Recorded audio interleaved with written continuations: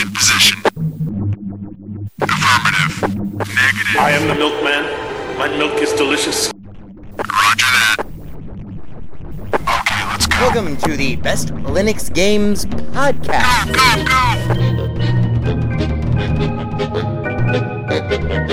The best Linux games, the best games available for the GNU/Linux operating system via the mechanism and distribution network known as Steam, brought to you by Valve. After 700,000 years, yes, gaming has come to Linux, and beyond that, it has come to Linux in the form of an egalitarian Linux-like platform, Steam, an open marketplace in which everyone, total meritocracy, everyone, regardless of size, amount of money, regardless of amount of developers, and prospective sales, if you have a game, and it is good, then give it time, and it will thrive, and you will be rewarded. That's right, ladies and gentlemen, it's Saturday, and that means it's time for one thing. It's time for the podcast where the quality goes in before the name goes on. You're listening to the Best Linux Games Podcast, a companion piece to the Steam group of the same name. Find us on Steam, join us on Steam, and friend me on Steam. My name is Skooky Sprite. I am your host. In case this is your first time here, the ground rules for everything that we do are very simple. We have news, we have the latest titles that we are interested in, of course, features, kind of in-depth looks or reviews, and then we have, of course, everyone's favorite, the deals! The best games that you can buy for as cheap as possible. If you join us on the group, our recommendations are curated with the sole criteria of it must run on Linux, and it must be really good. These are recommendations only, of course. Not complete reviews, which generally will follow, especially once they get some other mofos on this show. And as always, the content that awaits you ahead, it may not be appropriate for members of all species, races, genders, classes, creeds, and especially might not be age or work appropriate. So, it begins. Let's get the Linux gaming on, bitches!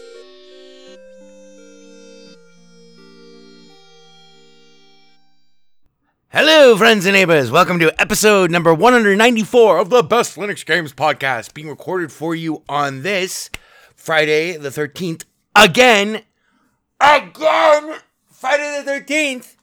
It's like the 50th episode that we've done of this podcast it's the 50th episode that we've done on a Friday the 13th since the last 2 months of the podcast. But anyway, yes, I'll be recording for you on this Friday, 13th of July, 2018, at 21:58 p.m. Pacific Coast time, left coast, the coast with the most. That would make it for our sequel friends, the one true people. 2018 07/13, 21:58, XX colon XXXX. Crack engineer Ivor Molina over there in the booth, keeping the show running smooth, double-edged smooth. Ivor Molina. That's actually his middle name is double-edged smooth, all hyphenated. Crack engineer Ivor Molina over there in the booth, holding up the whiskey sign, which is a fantastic idea, Ivor. Cheers.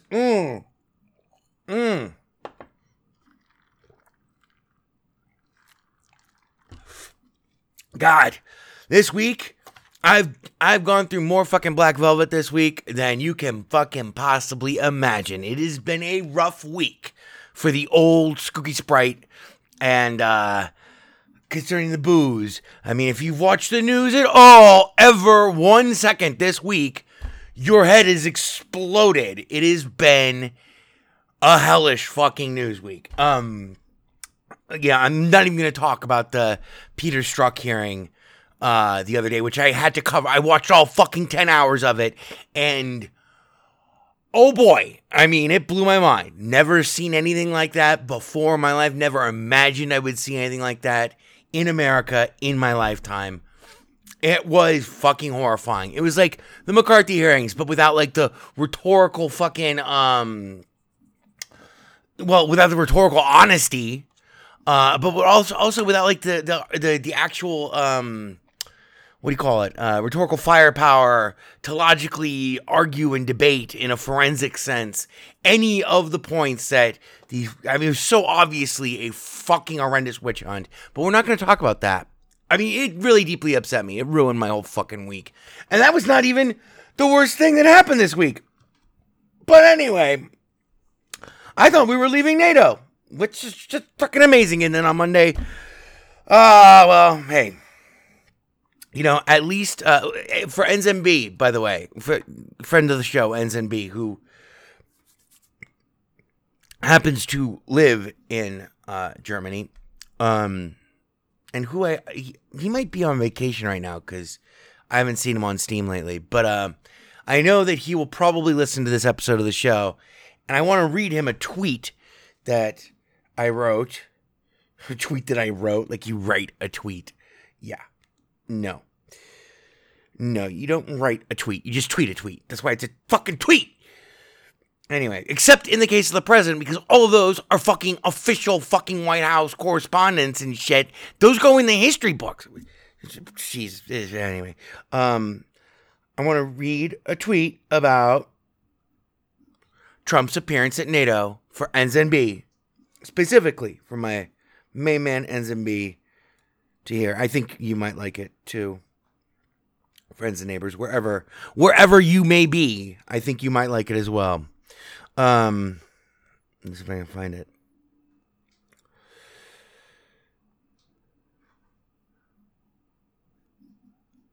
Oh, I have two of them. Well, first one, we should ask Lord Buckethead for comment, both on Pimp Up 5000, but also the giant, scary, orange maniac clown our country has sent to Britain. Maybe Lord Buckethead and Pimp Up 5000 could team up and fight him, like in Godzilla or Rampage. You remember the old video game Rampage? Or something?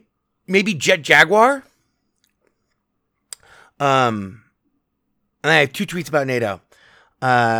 First one, this is from 2 days ago. Man, I don't know why everyone is making such a big deal about Trump at the NATO breakfast this morning. Interrupting myself here.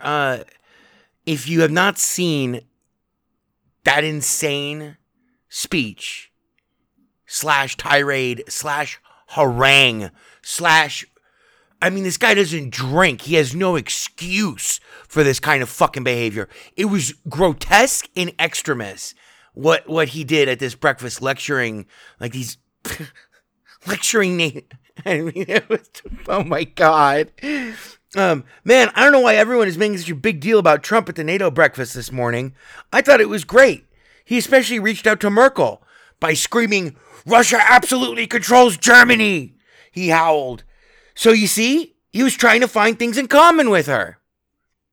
The implication being that. This mind-bendingly crazy president. And also, yesterday, I tweeted, I'm excited to leave NATO. You know, get out there and see the world as it was in the 19th and 20th centuries again. Because, you know, really, I'm tired of just playing World War III, the video game. I want to live it. All 20 minutes of it. So, we have a huge show for you. Lots of excellent games. We're going to be talking about lots of excellent games. Let's get straight to our top story, shall we? Yes, I believe we shall. More whiskey. Ivor, you're fired. And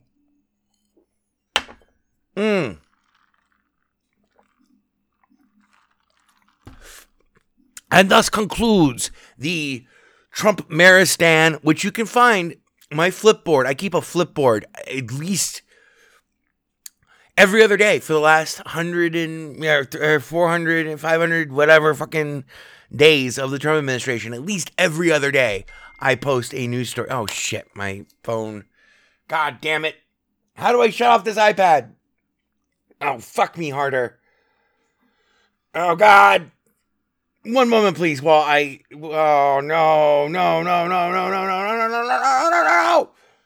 Where is the power button?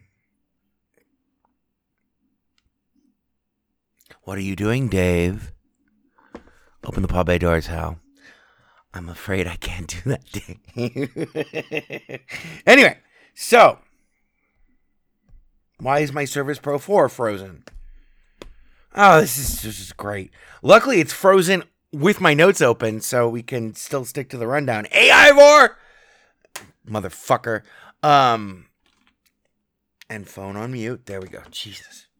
Okay, so we already talked about how it's Friday the 13th again. It's easily, literally the 5th time in 4 years that we've done a Friday the 13th show. We've talked about it at length in other episodes, though, so explore those. Feel free. I challenge you. I dare you. Only the daring will go and dig those up. But there's no column this week. Again, I've been very fucking busy. Been talking to this. Anyway. And I've been printing my ass off 3D printer-wise. This Prusa i3 Mark III that I got is fucking unbelievable. It is an amazingly excellent 3D printer. I would highly recommend that, you know, especially if you're looking for a second printer that's like, you know, like you learned on like a generic Prusa, like a Hick top or something else made in China. Maybe, you know, like I built mine myself and stuff like that. But if you're looking for like the upgrade, like the universal upgrade from whatever printer you may have started with, and which, you know, you've learned on, the Prusa i3 Mark III, oh my God, it is amazing. The comfort, the quality of life and comfort features that it has are just ridiculous. Very, very sophisticated. And now my Surface Pro 4, there we go. Aha, it's awake. It's awake again. All right. Oh, shit. All right, well, we're falling apart here already. This is pretty good. It's pro forma. So there's no column this week. I've been very busy. There you go. Our feature this week is actually not a feature. It is a full review. It's our review of Everspace, which, if you've been watching our Twitch channel, our Twitch stream, you've seen one of two things probably over the last 4 or 5 days, with the exception of Beardy J, who got to experience Depression the Game with me, Soda Girls, Take Care of the Paperwork, Richie's Nightmares, and Rive. That was a fun morning. I got very drunk and just yelled at him. He was the only person watching. And I was just yelling at fucking Beardy J. Anyway, Beardy J, if you're listening, cheers, man. That was fun. So we have a full review of it. And if you've been watching the Twitch stream this week, all you have seen is one of 3 things. Everspace, and the Pinball Arcade, and Hyperspace Dogfights. Those are the only 3 games that you will have seen on the Twitch stream. And you will see more of Everspace because, you know, I want to keep streaming it for after, now that, you know, like we'll have a full review of it up. So that's cool. Also, in our top stories, one of the perennial favorites for this podcast, my personal perennial favorite, favorites of the games that we've covered, has been Road Redemption, which is the Road Rash esque Sega Genesis style, or Windows 98 if you want to take it to the computer dimension. But Road Redemption just had a major update. And I have not gone to play it because I just noticed that this happened today, right before we were about to start recording the podcast. But here's what they say in their changelog for July 12th, which is yesterday. July 20th update, 2018 update, improved physics, better multiplayer, player versus player combat. Changelog, easier to navigate around walls and other obstacles, leading to overall faster and smoother gameplay.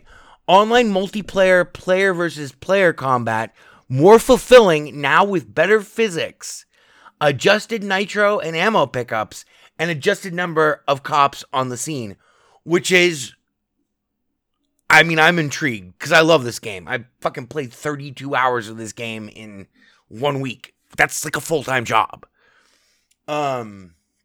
It's almost, you know, like 40 hours a week, almost 40 hours a week. So I'm really excited to check out what they've done with Road Redemption. I haven't played it in, you know, like 9 months or whatever. But even better, right now through July 19th, Road Redemption is 50% off, down from $19.99, $9.99. So check that out.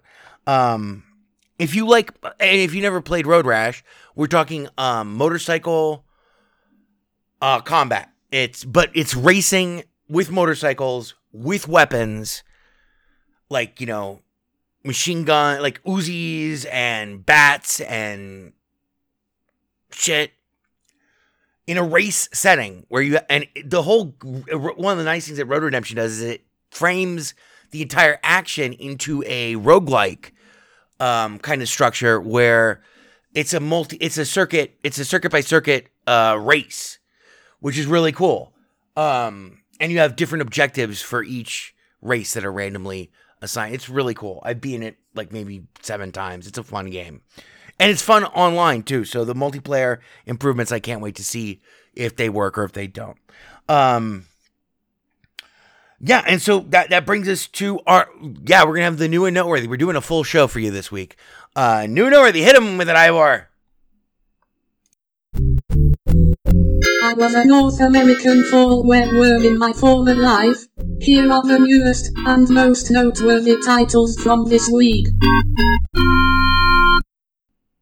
All right, so we have huge news in our new and noteworthy. And this, I want to say a big, sloppy, wet thank you to, I think his name was like maybe 7 I's or L's, followed by OYDE, who also hung out with me for quite a while on the Twitch stream.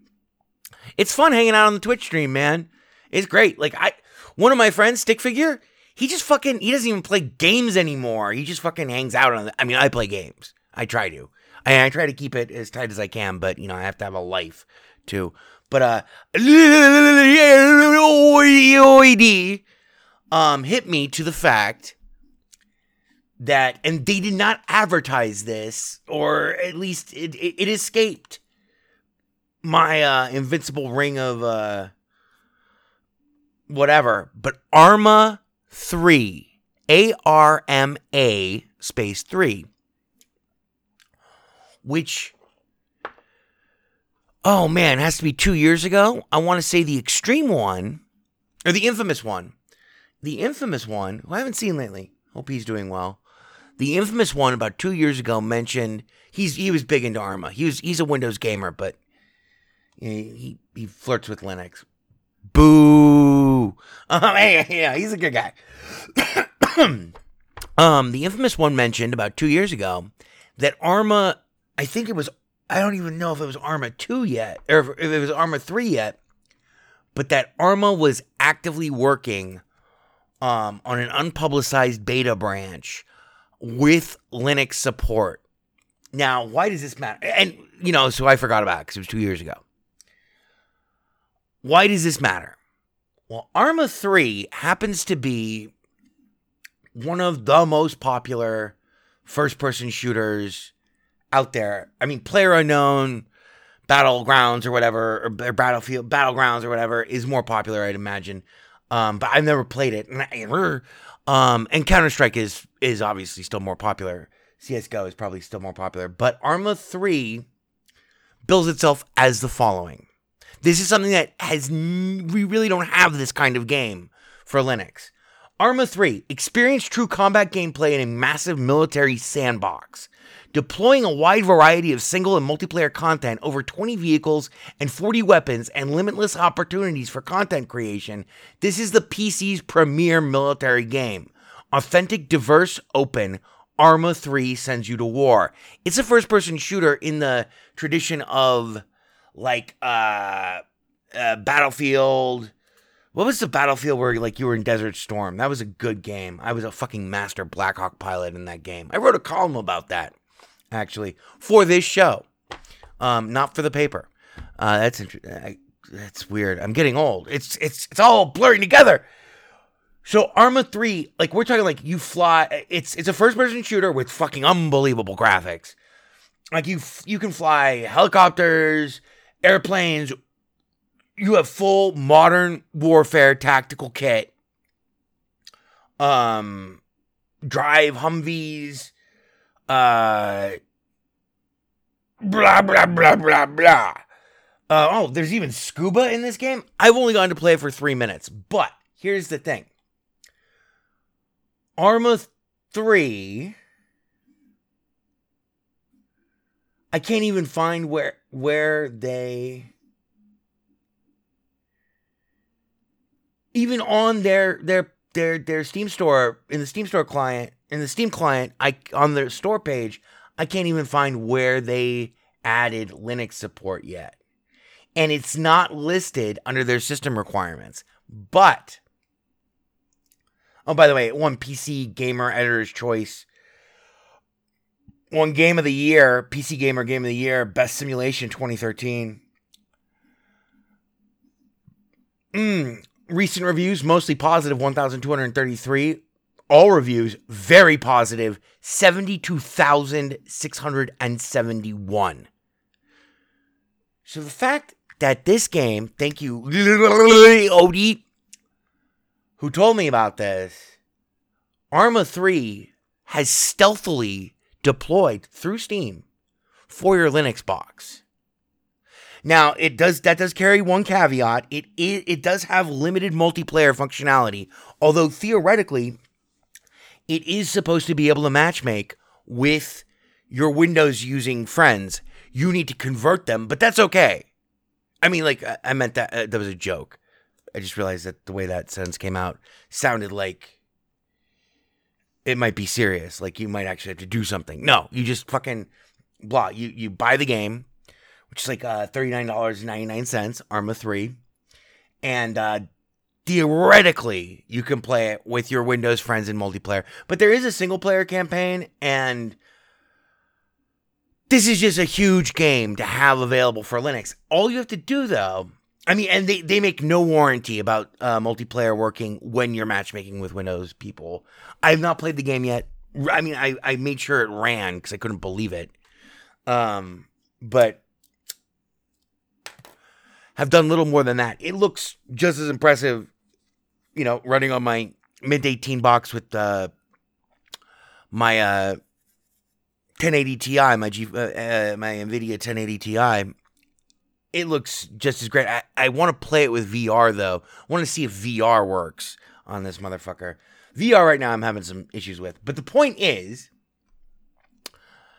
2 more points about Arma 3. That's ARMA 3. Albert, Richard, Mango, Albert.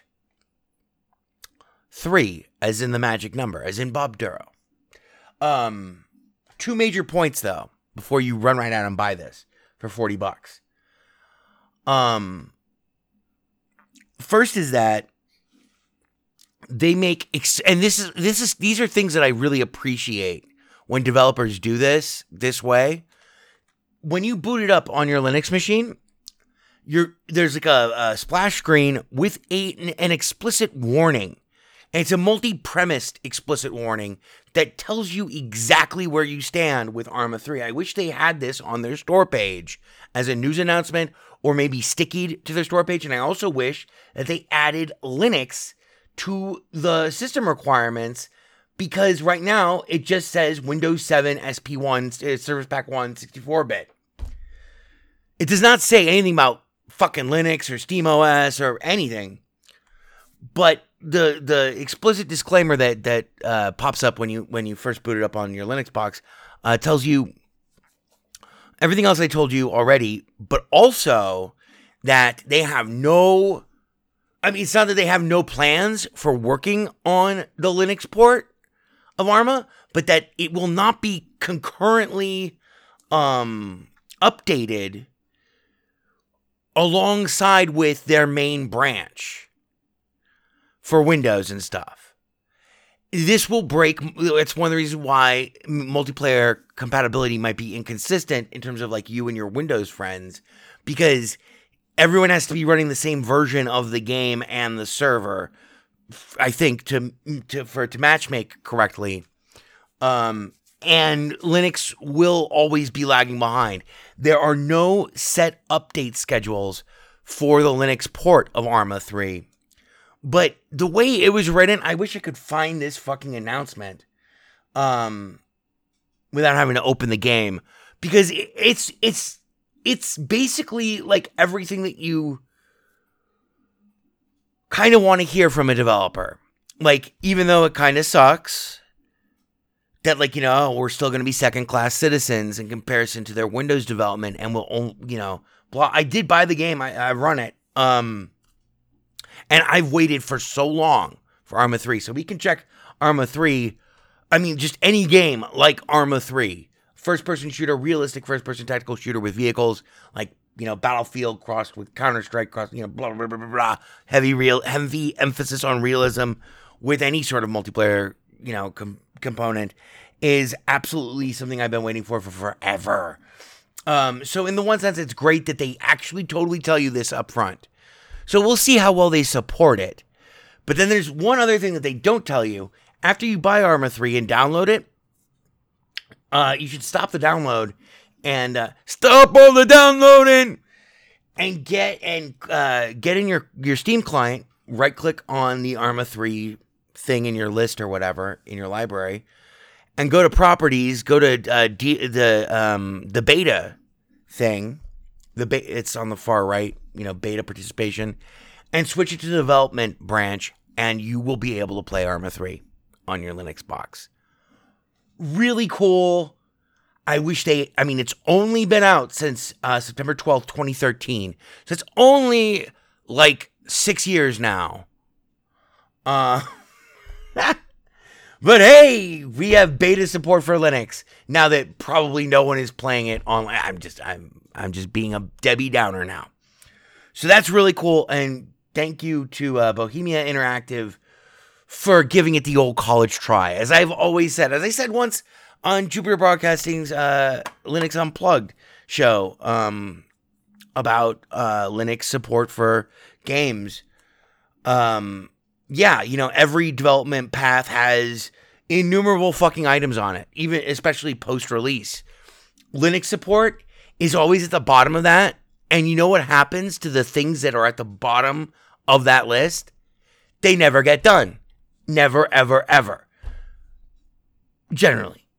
But since Steam came to Linux, or Steam came to Linux, adopted Linux as its, threw its weight behind it, Arma 3 has now come to Linux in a,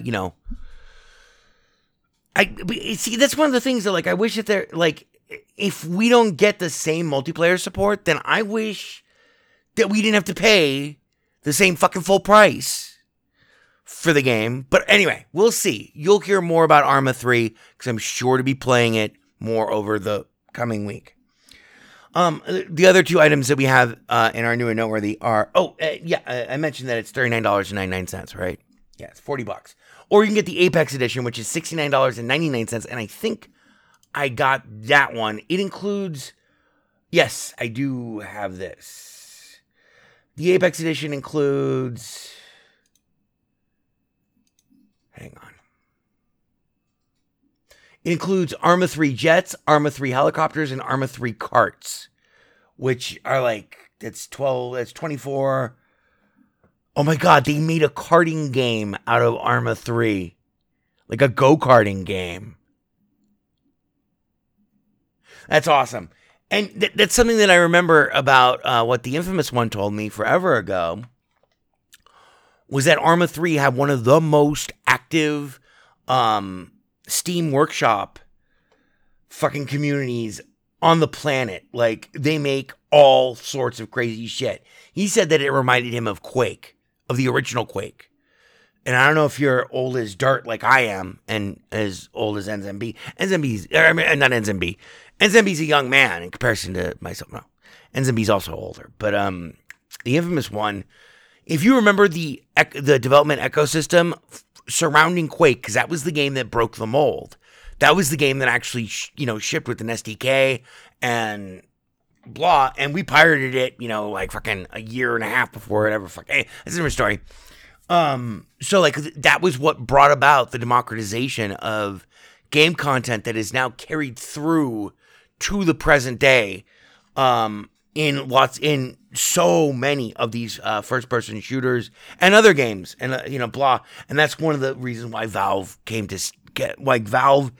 came to Linux for their SteamOS, because they realized that the future of video gaming is actually not in providing a single game experience, but providing a game experience that also is a platform that you can modify and also is a social platform. So that like everyone can modify it and everyone can talk to each other and play with each other and evolve, so that instead of having the limited shelf life of like a very what do you call it, pissy when it comes to dealing with modifications and stuff like that, type of game that's like meant to stand like a fucking pillar on some fucking, rocky promontory. No, we want everyone to come in.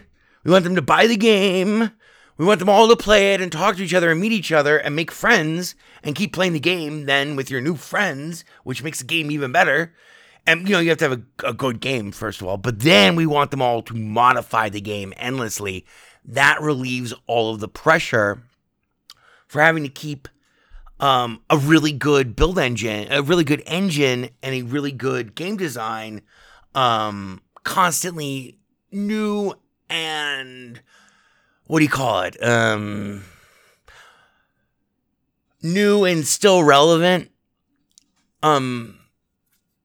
Because down that road lies a lot of really shitty, dishonest shit that developers and the marketeers behind them have schemed out over the last, 15, 18 years, such as downloadable content packs, which I have no problem with, provided that when I buy the game, I need to know if it ships with, if and how much it's going to be to get the downloadable content packs or whatever at release.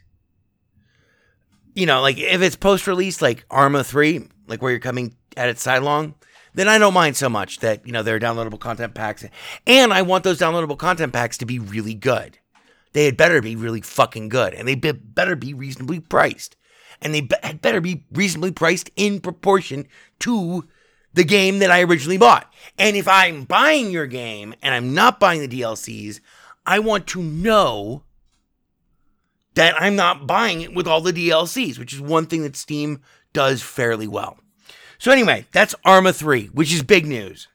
For me, it is. I think for everyone. See, I don't remember. See, because we are the Best Linux Games podcast. We don't get to play a lot of games that have ever been on Windows. So it's very rare that I see a store page where the all reviews thing at the very top underneath the blurb for a game say very positive and have a number in the same range or proximate to 72,671. So now you too can join in that number like the Saints go marching in. So up next we have Slime Son, a game that I don't get to play as much as I like.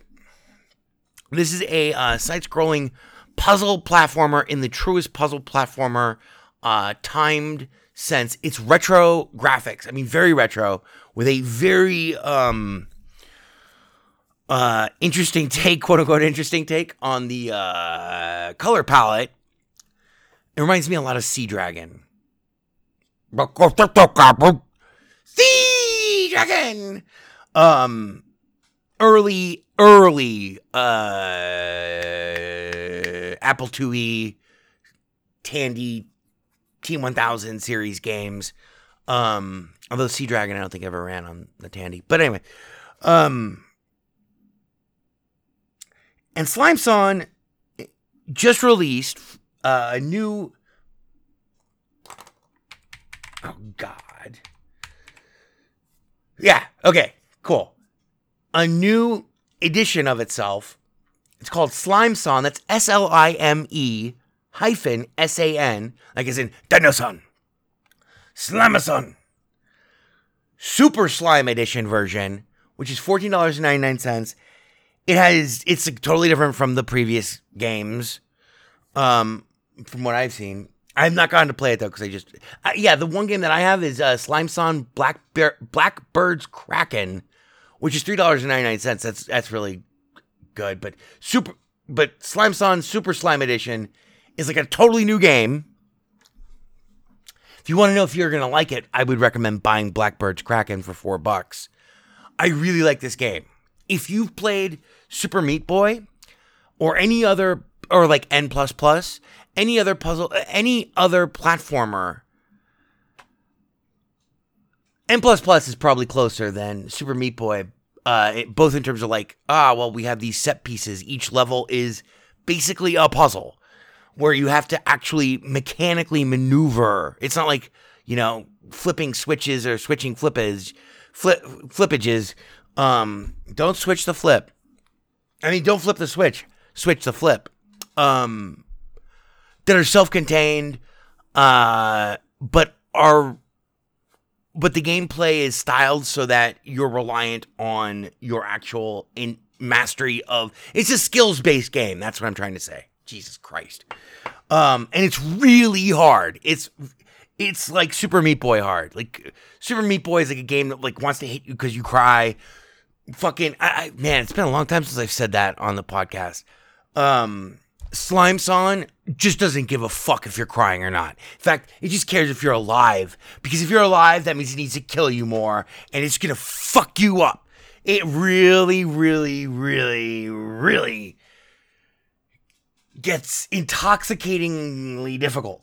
But the controls are so tight and so good that it's like a sadomasochistic, self-abuse cycle almost where you can't stop playing. Because it's like, oh yeah, I died again. Oh, who cares? I've died 100 times in the last 20 minutes, so that's fine. Let's see if I got. But I know I could just make the one jump. But how am I gonna? Oh God! It's really good. Now, if you're not interested in paying anything at all, as one of my favorite, as Raul Julia, God rest his soul, in a secret movie that I will not name on this podcast because it is possibly my all-time favorite film ever made. Literally, if it's not number one, it's in the top 3. And the other 2 are also classified. But, in the immortal words of Raul Julia, as his character in this film, how much do none at all cost? None at all, sir? Yes, what if I prefer to do without? Do without? Entirely? They're talking about the ball and chain for being incarcerated there. How about none at all was very expensive.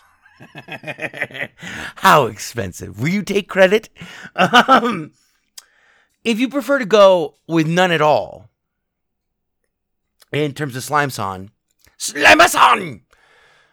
you can get the free demo of Slimeson, which I think that's, I don't know if it's universal across Blackbird's Kraken. I hate that name. Blackbird, not Blackbeard. It's like, fuck you. Just call it's a pirate themed game. Hey, but they're just fucking weird. The game is really weird too. Because you're a ball of slime, by the way. You got to check out the art and graphics for this. But yeah, they moved the free demo away from Slimeson Blackbird's Kraken to Slimeson Super Slime Edition. You can still get it and play it. Just fucking go to their store site. All the links are in the show blurb for this week. So that's cool too. Also, and finally in our new and noteworthy, and then we'll get to our review. I know we're kind of running to Steam. I played this game for 2 minutes. We have one more new game. It's called The Free Ones. The Free Ones. Like, it's like binary, but after the ones have escaped from the zeros. The Free Ones. Free. It made no sense. Free Ones build itself as Follow Theo's dizzying adventure in first-person platformer, The Free Ones. Soar through the air with your grapple, blaze a trail through the canyons, and take part in an extraordinary story. The Free Ones is a first-person pseudo-parkour game. I've played it for 0.1 hours this week because I only found it this afternoon right before I started preparing for the podcast. But The Free Ones, it's very pretty. I don't know if I like it. Currently, the recent reviews, all reviews have been mixed at 13, but it only came out yesterday. This game has serious potential because it's almost parkour with a grappling hook. And if you know me, as you know, like Joe Baca or anyone else who's ever played anything that I've designed, every game. In fact, the major game that I've been developing over the last 2 years, every game needs a fucking grappling hook. Otherwise, it's not a game to me. I mean, it's like, wow, this is really great, man. Where's the grappling hook? So, again, we just reconnected back to original Quake, because that was the first Quake mod that just destroyed the world. User create, you have the grappling hook mod? You need the grappling hook mod. Play on our server.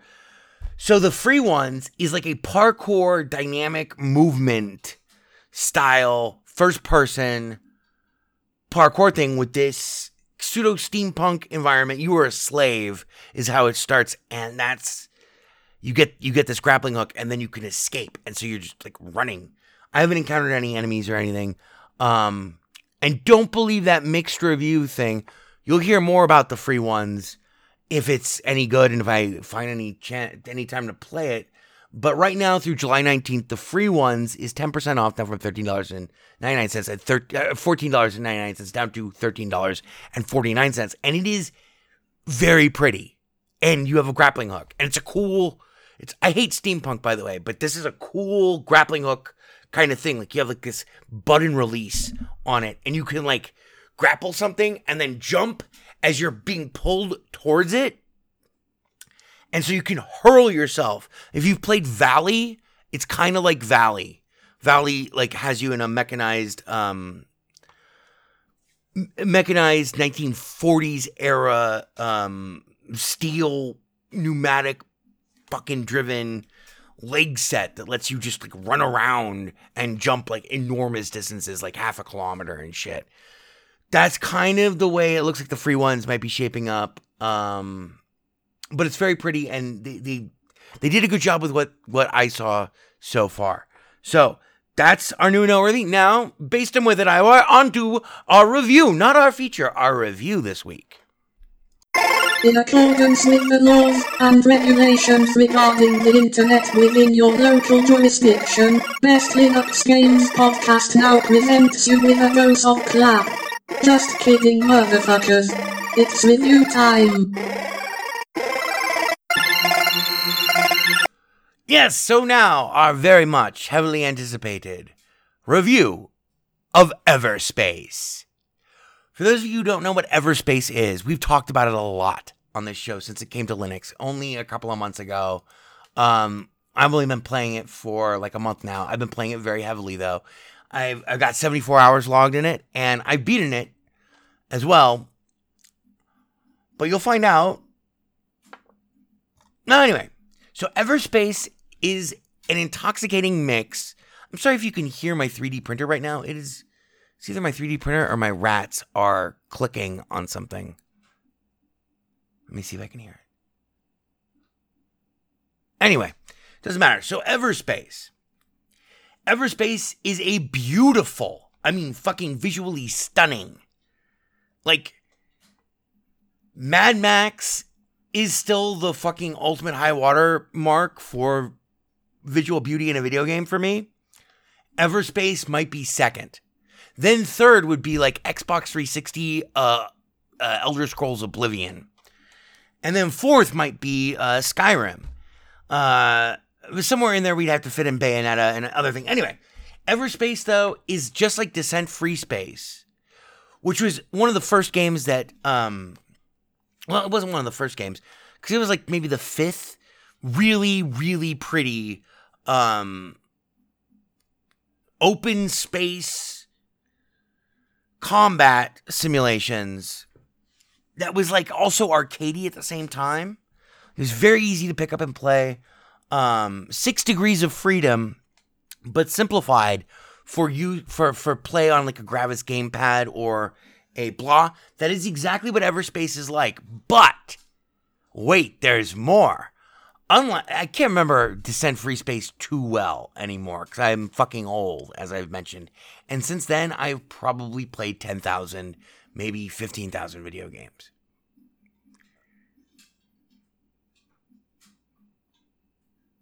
I'm kind of shocked and horrified. It might be more. Might be much more. But anyway, what's cool about Everspace is it takes all of the best stuff of Descent Free Space. The stunning visuals.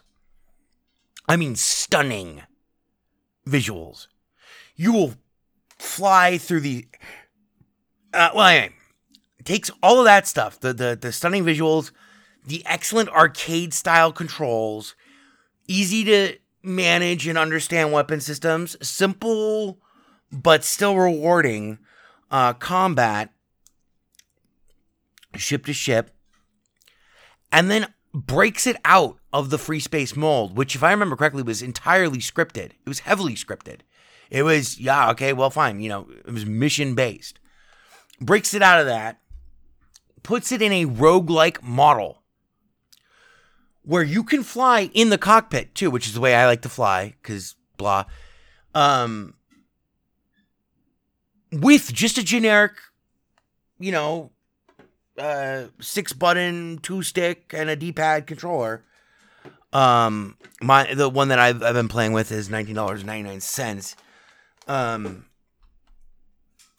You lose the ability to rotate your ship, to roll your ship, but it does it all for you automatically, which is only very, very, very rarely is it at all. Not only it's almost never irritating, but very, very, very, very rarely is it ever an issue with doing anything. So you don't need to worry about that. Breaks all of that stuff out into a roguelike, where it's like faster than light, like FTL, faster than light,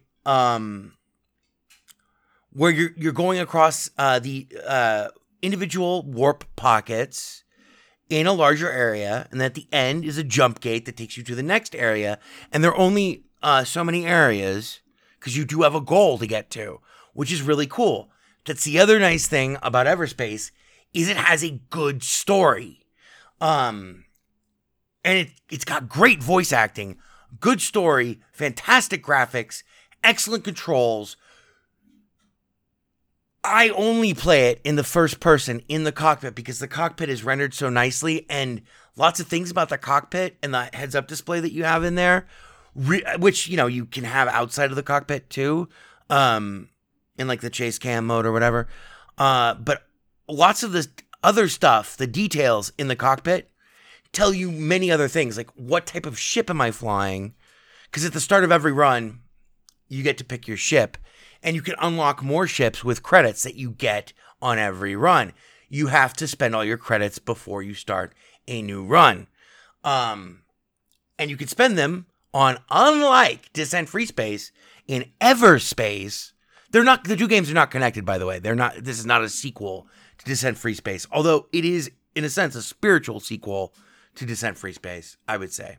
Unlike Descent Free Space, in Everspace, you can upgrade. You have two kinds of upgrades. You have upgrades that are permanent. All upgrades are permanent, but the ones that are like carry over from in between ship to ship are the ones that you apply to your pilot, and it's like fucking 20 different types of upgrades. And I'm 74 hours into the game, and I have not unlocked everything in the game. In fact, I'm not even close. But then there's another category of upgrades, which are the specific to the type of ship you want to fly. And these, all of these are permanent. Once you spend the money on them, these are available for your use at every run. But There are also another, like 15, and it depends on the ship, though, the variety and the type of upgrades that are available, which all provides a nicely balanced roguelike experience where everything is procedurally generated. It's always different every time. The challenge is still very daunting. I mean, very daunting. It's nowhere near as deeply daunting as Dead Cells, but Everspace is not in early access anymore. It's a finished game. So, then, during your run, you can manage your ship's equipment and systems. And in fact, you can get blueprints that allow you to, if you have the right materials at any given moment, whenever you feel like it, if you've had the blueprint before, and blueprints carry over from run to run, you can manufacture almost anything. It's seriously like it takes, 10, 15 seconds to click the, 3 buttons, figure out what it is you really wish you had right now when you need something, and then to make it, and then to use it, and make more of it, or whatever. It is designed to play for speed. That's the thing. And one of the reasons why I prefer the in-cockpit view, by the way, is that the cockpit itself, visually, in a graphic sense, tells you a lot about the current status of your ship. And I'm not going to tell you anything about the story, because if you know me, I do not ruin the story at all for any game that has a story. But suffice it to say, you wake up in the middle of space in a space station, and there's a ship waiting for you, and you get on the ship, and it's a fighter, and it has an AI. This is the first 10 seconds of the game, by the way, NZB. So if you're tuning out, then fuck you. Anyway, and the AI on the ship, which talks to you constantly, not constantly in like the Zelda, hey, listen kind of way, but in like very often useful information, great voice acting. Your character replies with great voice acting. Because you do have a character. This is not some nameless, faceless roguelike. This is a serious space opera arcade game that you can play for the rest of your entire life. But the cockpit itself visually conveys a lot of information to me and to pilots who like know what the fuck they're doing. Like, oh, okay, like I can tell by the shape of the cockpit what ship I'm flying, which is great. Even though I know what ship I'm flying generally, but sometimes if you're really stoned and, you stop a run in the middle because, you have to go eat a bunch of cheese sticks or whatever, because you're stoned. And then you feel like playing pinball before you pass out, you can just fucking stop the run. You save, you don't have to save the game or anything. You just exit the game traditionally and you can resume the run again. Just press continue when you boot up the game again. This is important for guys like me and NZB who, because like I've experienced the unmitigated horror of Rise of the Tomb Raider, because we raid the tombs to read the tomes. We don't raid the tomes to read the tombs. In endurance mode, where there is no way to stop playing and resume it later. It's all one run, and so once you get to like 28 days into an endurance run in Tomb Raider, which takes 4 hours and is impossibly hard. It's the best I've ever done. Not only are you not playing very well anymore, you don't want to be playing anymore. Like the same run. Like, I mean, it's because of, and more so than that, the idea that the run itself, it's just like pinball. Like, I mean, I love pinball, and I've mastered probably more machines than you have. The odds are very good that I've mastered more pinball machines than you have. And the odds are almost certain that I've played more pinball machines than you have. But I'm not trying to insult, you. I don't know who you are, but you are, right now, my favorite person in the world. You're who I'm talking to. You are my dear, beloved listener, Noomsy, my brother Noomsy. But pinball machines, one of the problems with them can be, once you get insanely good at a machine and have mastered the machine and have fucking rocked the high score so hard that no one will ever challenge it again, there is a kind of a weird sense of preternatural dread of wanting, I mean, you still want to play the machine, but you know how long it's going to take. It's going to take a single commitment of massive amounts of time right now, and it's going to be a linear commitment that cannot be broken. So, like, once you realize, oh, this is going to be a 3.5 hour run, blah, that's okay. But the thing is, and one of the things that's so nice about Everspace is that actually, over the years, begins to tamp down your enthusiasm for really wanting to play the game at all, because you know that to break your high score, it'll take at least 5 hours, or whatever amount of time. It's going to take a fantastic run. And you just don't even know if you really have those 5 hours in you. And logistically, it's difficult to, if you have a life at all, it's difficult to block out 5 fucking hours. But then, here's the main point of this. Even worse is that in terms of like roguelikes, it has a very deleterious effect on your enthusiasm to play the game, which is why we no longer stream Rise of the Tomb Raider in endurance mode, because because once you realize like the time that you actually have a time boundary in terms of your own personal life, and if the game requires that in one sitting, then you know that you just lack the enthusiasm to go further than you've ever been before once you set an insane record, like 4 hours, 28 days or whatever. In Everspace, because then it's like, okay, well, I could go for maybe 10 hours, but I don't want to go for 10 hours in one sitting, for reals, right? Everspace solves this. If you just want to save and quit, that's fine. You can continue at the start. It restarts the pocket for you. So if you're save scum, then you're save scum. I'm not save scum. When I die, I die. I'm on my 78th run out of 74 hours of Everspace. The fact that it saves the game and has a rational, adult-like approach to letting you resume your fucking run.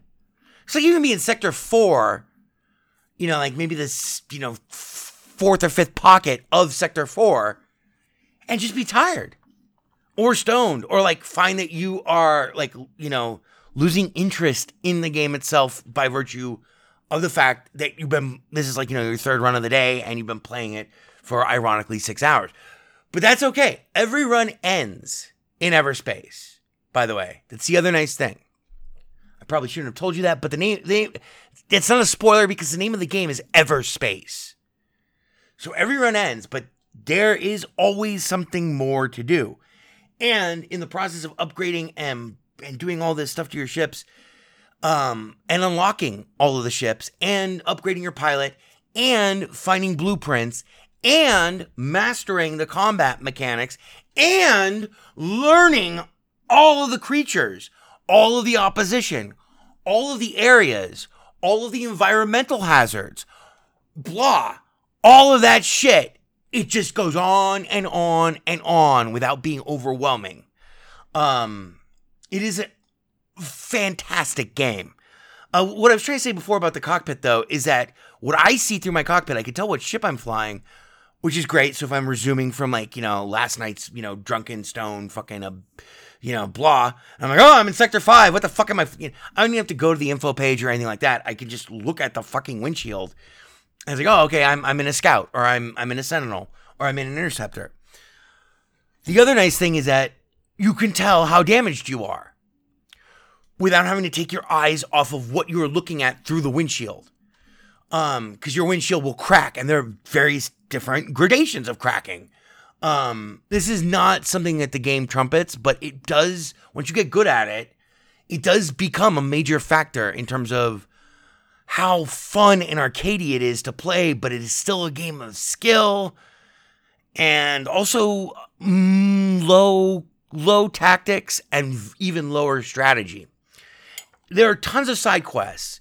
Side quests persist between runs, which is awesome. There are all kinds of side quests, so that keeps even just the action itself varied, interesting, and involved. And it makes every new sector that you get to in every run that you play adds another layer of complexity to your understanding of the map. And it takes about 20 hours before you can start putting together really lucrative, good runs. It took me about, it took me more than that. It took me about 60 hours to beat the game. Although I talked to players in the Twitch, my Twitch channel, www.twitch.com/SkookySprite, SKOOKIESPRITE, who have claimed that they beat the game in their first 17 runs, which I do not believe. I'm on run 79 right now, actually. And it wasn't until like fucking run 73 or 2 that I beat the game. But then when you beat the game, other stuff happens. And the game gets bigger, is what happens every time you beat the game. I'm not going to tell you how. There are other things to unlock. And they aren't just unlocks for unlock's sake. They are not just like cosmetic unlocks. They are like shit that makes you really much better. And they're really hard to get and really hard to find. And there's really a lot of them. And there are multiple layers of them, which is even better. And I know this might sound really complicated and like really involved. It is not. This game is made to be an even more arcadey version of Descent Free Space slammed into a roguelike with better graphics than, basically any space shooter that you've played on a PC, maybe ever. It might be the best looking space shooter I've ever seen. That is entirely possible. Now, okay, so hang on. I'm looking. Shit, my notes are frozen again. The only major complaint I have about Everspace is that it has no HOTAS support on Linux, which sucks because I do have a $400 top of the line Warthog HOTAS system right here. That's like, it's designed for X-Plane more or less, or like traditional air combat simulators.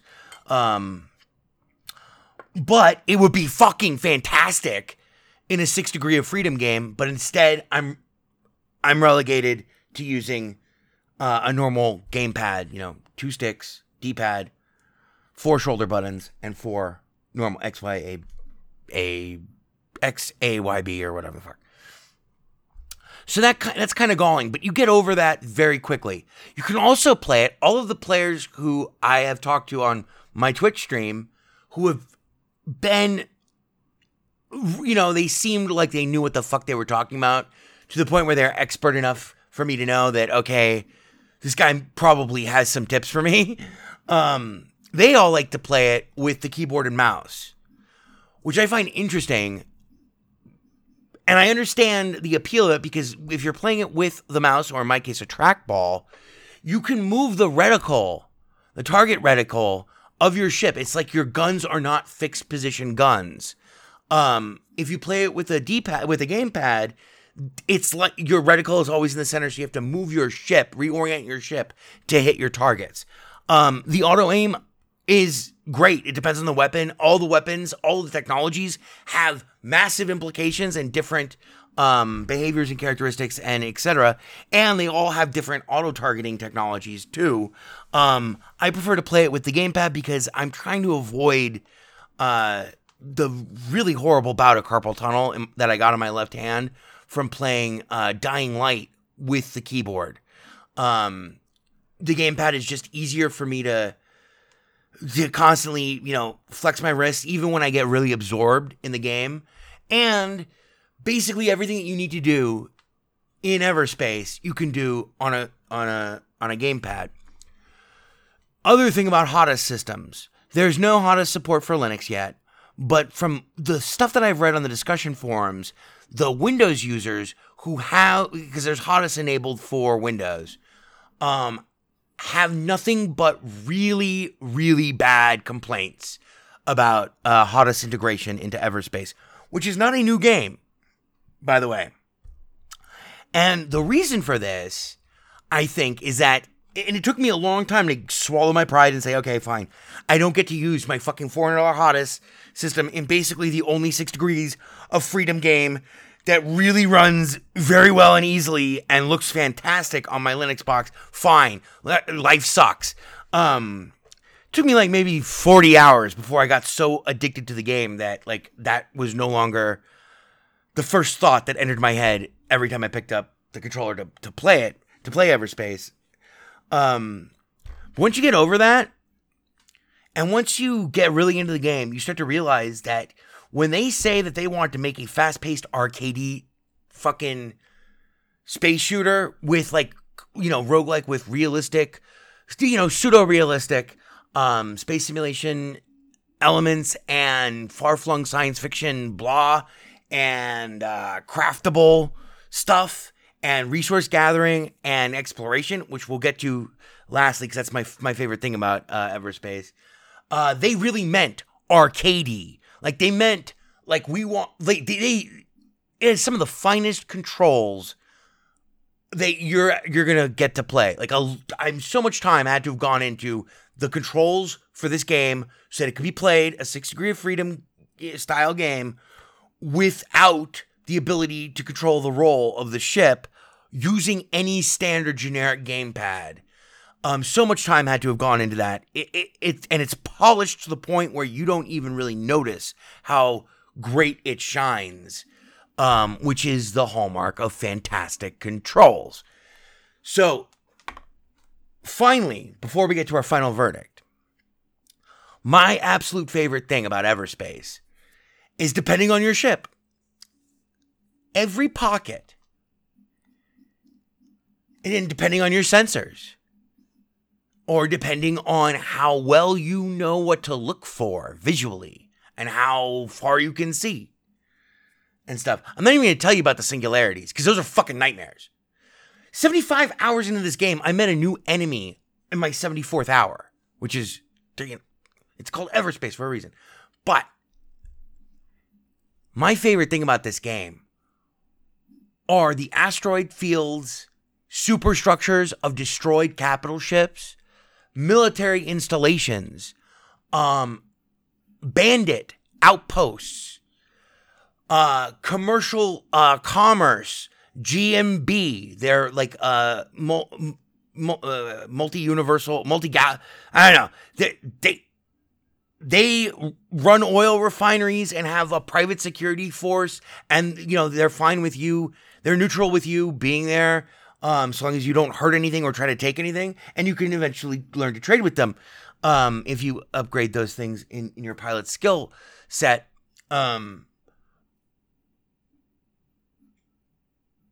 Every pocket is a fucking high adventure, and my favorite things are flying through these incredibly detailed wrecks. They are huge. They are like 150 times the size of your ship. So it's like now you are in a cross between Star Wars, Descent Free Space, and the original Descent 2, where it's close quarters, blah, and if you run into a wall and you're in a scout, not even going full speed, you'll just blow yourself up.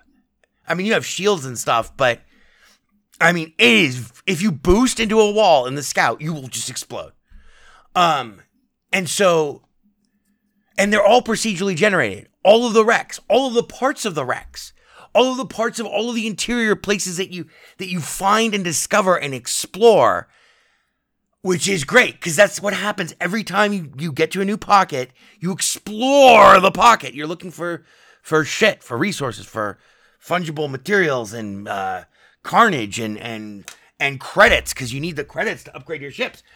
It is amazing, but so you're flying. So once you get good at the game, you are finding these massive or like asteroid fields that are just fucking insanely complex, and it's great. It's great because once you get really good at the game, you're like boosting through this while fighting 17 other fucking guys who are swarming around you while like death rays and lasers explode out of the walls as you are flying through basically the Death Star trench run from like Return of the Jedi style, close quarters complexity with all these jagged, metal parts sticking, all this shit. And you're flying through it, not at the pedestrian tempo that you used to, the cautious pedestrian tempo that you used to 50 hours ago. Now you are boosting, which is like the nitrous oxide equivalent. And depending on your ship, you can boost for a long time, but it's significantly faster. And if you don't know what you're doing, and if you don't know the ship, significantly harder to control and handle. So you're flying through these giant things that are like death traps, and they're filled with landmines. Oh, I'm in a landmine. I'm in a minefield inside of a fucking ruined Space Hulk, and I'm flying as fast as possible, and sense of speed is pretty good. And I am fighting 17 different things, and I'm trying to get to this storage crate or whatever. And beyond that, there's all sorts of shit that is unscripted, exactly like that, and amazing. Like you'll discover outlaw asteroid bases and shit that are like sometimes they're or giant space wrecks, like wrecks that aren't like fly through the wrecks, but are like two ships that like somehow collided and exploded at the same like massive capital ships. Way bigger than anything that I've ever fought in the game. The capital ships that you fight in the game, though, are deadly enough, and they're really, really cool. Capital ship fights are just really neat. And they are all different. Like, just like everything. And everything is always visually just a perfect blend of every amazing visual element that they could throw at you. And that's true of every pocket in every possible combination. And it is fantastic. The game is, I would also say, finally, in conclusion, that the game is absolutely almost perfectly balanced, I would say. In terms of difficulty, you don't even need to like fucking space combat to really like this game. And the story of the game, the story of your character and stuff, which unravels slowly, and all of the interesting characters that you meet and who you form alliances with and who sometimes go away for forever. And it's difficult to figure out which ones go away forever, which ones don't, and, blah. And the types of side missions that you can have infinite side missions at all times, but only one from each supplier. And there are lots of, and you meet them randomly.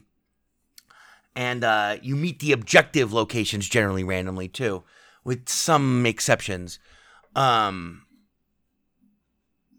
told, it is just... between all of that shit and the fact that it's a roguelike, with all of these many, many excellent layers of complexity, strategy, and even tactics. The only tactics that really... tactics, not strategy.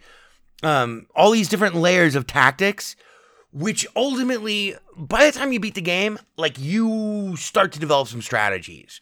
And you have more nuanced understanding of what your run is going to hopefully look like, what you need to get, what you don't need to get, when do you need to get it, and stuff like that. Like, I'm talking about mining resources. Oh, and by the way, linger too long in a pocket, and the enemy aliens will warp in literally Navy fleet caliber force and number.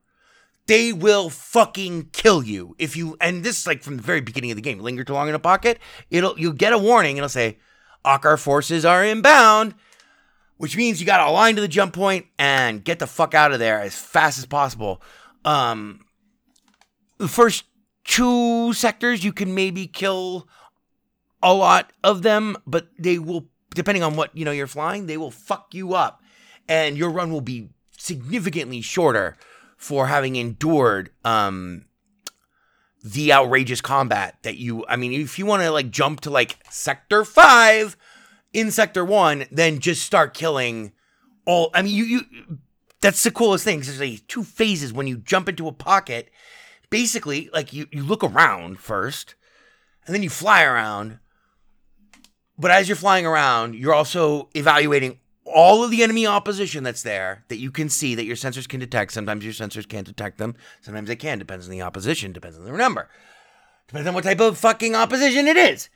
But then you eliminate them, or as many of them as you need to eliminate to accomplish your goal. Sometimes that is to unblock a warp suppressor so that you can actually warp out of the pocket. Sometimes it's to gather enough resources so that you can, or fuel or whatever, so you can craft something, or so that you can warp without taking warp damage from having no fuel. Sometimes, very often, it's nanobots. You need nanobots all the time. Those are what repair your ships. And your ship has individual subsystems. All of this sounds complicated, right? It's not. It is arcadey and fast-paced with a lot of sophistication, and the graphics are spectacular. The explosions in this game are the second best to Mad Max. That is a fact. When you blow up a cap ship, your first cap ship, you're going to remember it for a long fucking time. So, to that end, I have to give Everspace, I have to go back to the store page and Everspace, which is $37. It says the bundle for it, Everspace Ultimate Edition, is 25% off, but doesn't say when that expires. So I would get it soon. Because, it sucks to wait for forever for a game to go on sale. For forever, ever. Because Everspace is going to be a timeless classic. Anyone who's played this game, how many fucking mostly positive, all reviews, 3,278. Recent reviews mixed at 259, which is why I really made it a point to not let the fact that we were going to review this game slip through the cracks. Because sometimes I say that and we just run a feature on it. This is a definitive review. I am telling you that Everspace, if you have a gamepad, I don't know when it's not 25% off, but you need to buy the Ultimate Edition at $37.47. Because Everspace earns Best Linux Games Podcast highest honor that we can award to any game in a review. It is worth full price, all the time, all day, every day, forever. Be sure though that you get the Ultimate Edition, which is $8 or $9 more. The normal edition is $29.99. The Ultimate Edition is $37.47. The Ultimate Edition has the Everspace Encounters DLC, which, as I learned which is what I bought, but I didn't know what was original content from the DLC and what was just the game, because I had never played the game before, until people on my Twitch stream were like, "What the fuck is that?" I'm like, "Oh, it's a slime." Like, what do you mean it's a slime? Like, oh, it's a slime. You scan it. Like, what are you talking? What, you never seen one of these? You said you played the game. Like, no. I'm like, oh, okay, that must be downloadable content. There are all these creatures, all these side missions, all this stuff. Now, this game is absolutely worth full price, especially with that DLC bundled with it. So it's either $30 or $38. The only other complaint that anyone could probably have, other than ones that I've outlined, is that the game is deceptively simple when you start. But everything else, the story, the graphics, all that stuff, and then eventually once you get more powerful and have money and have bought upgrades and found a bunch of blueprints, I still don't have all the blueprints. I mean, I have nowhere near all the blueprints. And then there's other things after you beat the game, because you never need to stop playing it. That's why it's called Everspace, and that's why it wins our fucking worth full price seal of approval. So check out Everspace. Check out the show blurb. And if you want, that's our show for this week, by the way. Check us out on Twitch, twitch.com/SkookySprite, SKOOKIESPRITE. That's me. Anytime there's a chance that There's like a fucking 30% chance that any time, any given day, any hour of the day, any day of the week, that I am live streaming right then. It might not be exactly what, you want, but jump in the chat and, say hi, and I'll talk to you. Sometimes, most of the time. I've gotten the hang of being more present in the chat, because I found out, NZB told me that people were asking me questions and stuff during numerous times that he'd sat in on the live stream or watched the videos on demand, which you can also do, because if we are not live streaming, we have 280 fucking videos that you can watch just by clicking on the videos tab at the top of our Twitch page. There's 275 videos right now. All types of games. That's really cool, because if we're streaming something, that is also being recorded by Twitch to a video on demand, which is great. All for you. So if you want to see these or other games or etc., check out our Twitch page. It's pretty good. Our Twitch stream is pretty good. We're getting the hang of it. Famous last words, by the way. Famous last fucking words. Because, 10 days ago, this time last week, we couldn't even fucking live stream anything because OBS and Twitch were just fucking imploding in terms of like, they're like, oh yeah, okay, good. You have, 4,000 kilobits a second. And, you go for 4 or 5 minutes or whatever. And oh yeah, you're at 0 kilobits a second, which is, anyway, and like our microphone technique is getting better a little bit, and, etc. And I try to keep it as tight as possible. I mean, I do have to eat, and I do have to do other things at times. Certain things pop up, so like there are breaks in the action, but nothing too excessive. And if I know I'm going to be away for a long time, I say goodbye. Just check out the Twitch stream and check out the website www.bestlinuxgames.com, where you can read previous iterations of the column. By clicking at the link on the top of the page. It says the column. It's a very ugly website, and our column, the format for our column pages is even uglier, but the copy that's inside the columns is functional and good, I would say. So yeah, that'll do it for us. I will see you next week. Happy Friday the 13th, and happy Everspacing. 4 or 5 times. A good idea. 4 or 5 times. Hi there. There is delight in doing things right. 4 or 5 times. It is I, E.B. Farnham. Maybe I'll cry. I'll get you a drink. And if I die, I'm gonna try 4 or 5 times. Do you like to play? We like to play. I like you. We like to sing. It only runs on Linux. We like to go yada yada yo 4 or 5 times. We're gonna have such fun. Bebop 1. You're becoming hysterical. Bebop 2. Yes, sir. Thank you, sir. Bebop 3. Yada yada e 4 or 5 times. Matt Damon. There is no Windows version of weaponized chess. Boy, this is fucking ponderous, man. Ponderous, fucking ponderous. It only runs on Linux. It's not a problem. You alienated part of America. I alienated crazy people. I like it very much. It is I, E.B. Farnham.